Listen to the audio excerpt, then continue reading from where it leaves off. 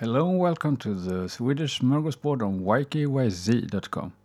The expression att göra någon en björntjänst means to do someone a disservice in English.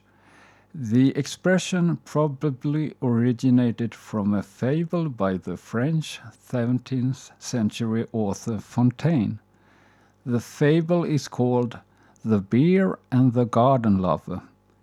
In the fable, a bear throws a rock at his friend. The intention is to chase away a fly, but the consequence is that his friend dies.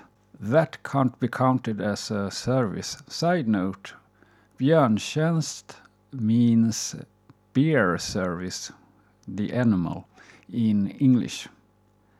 I don't think there are many that use the expression now in 2020, especially not younger people. From what I can remember, I have not used the expression, though I have used the expression stark som en björn, which means strong as a bear. When I was little, there was also a thread called bear thread, which was very durable. This episode is available in Swedish. It's episode 6 of the microcast Sverigepod. Bye for now.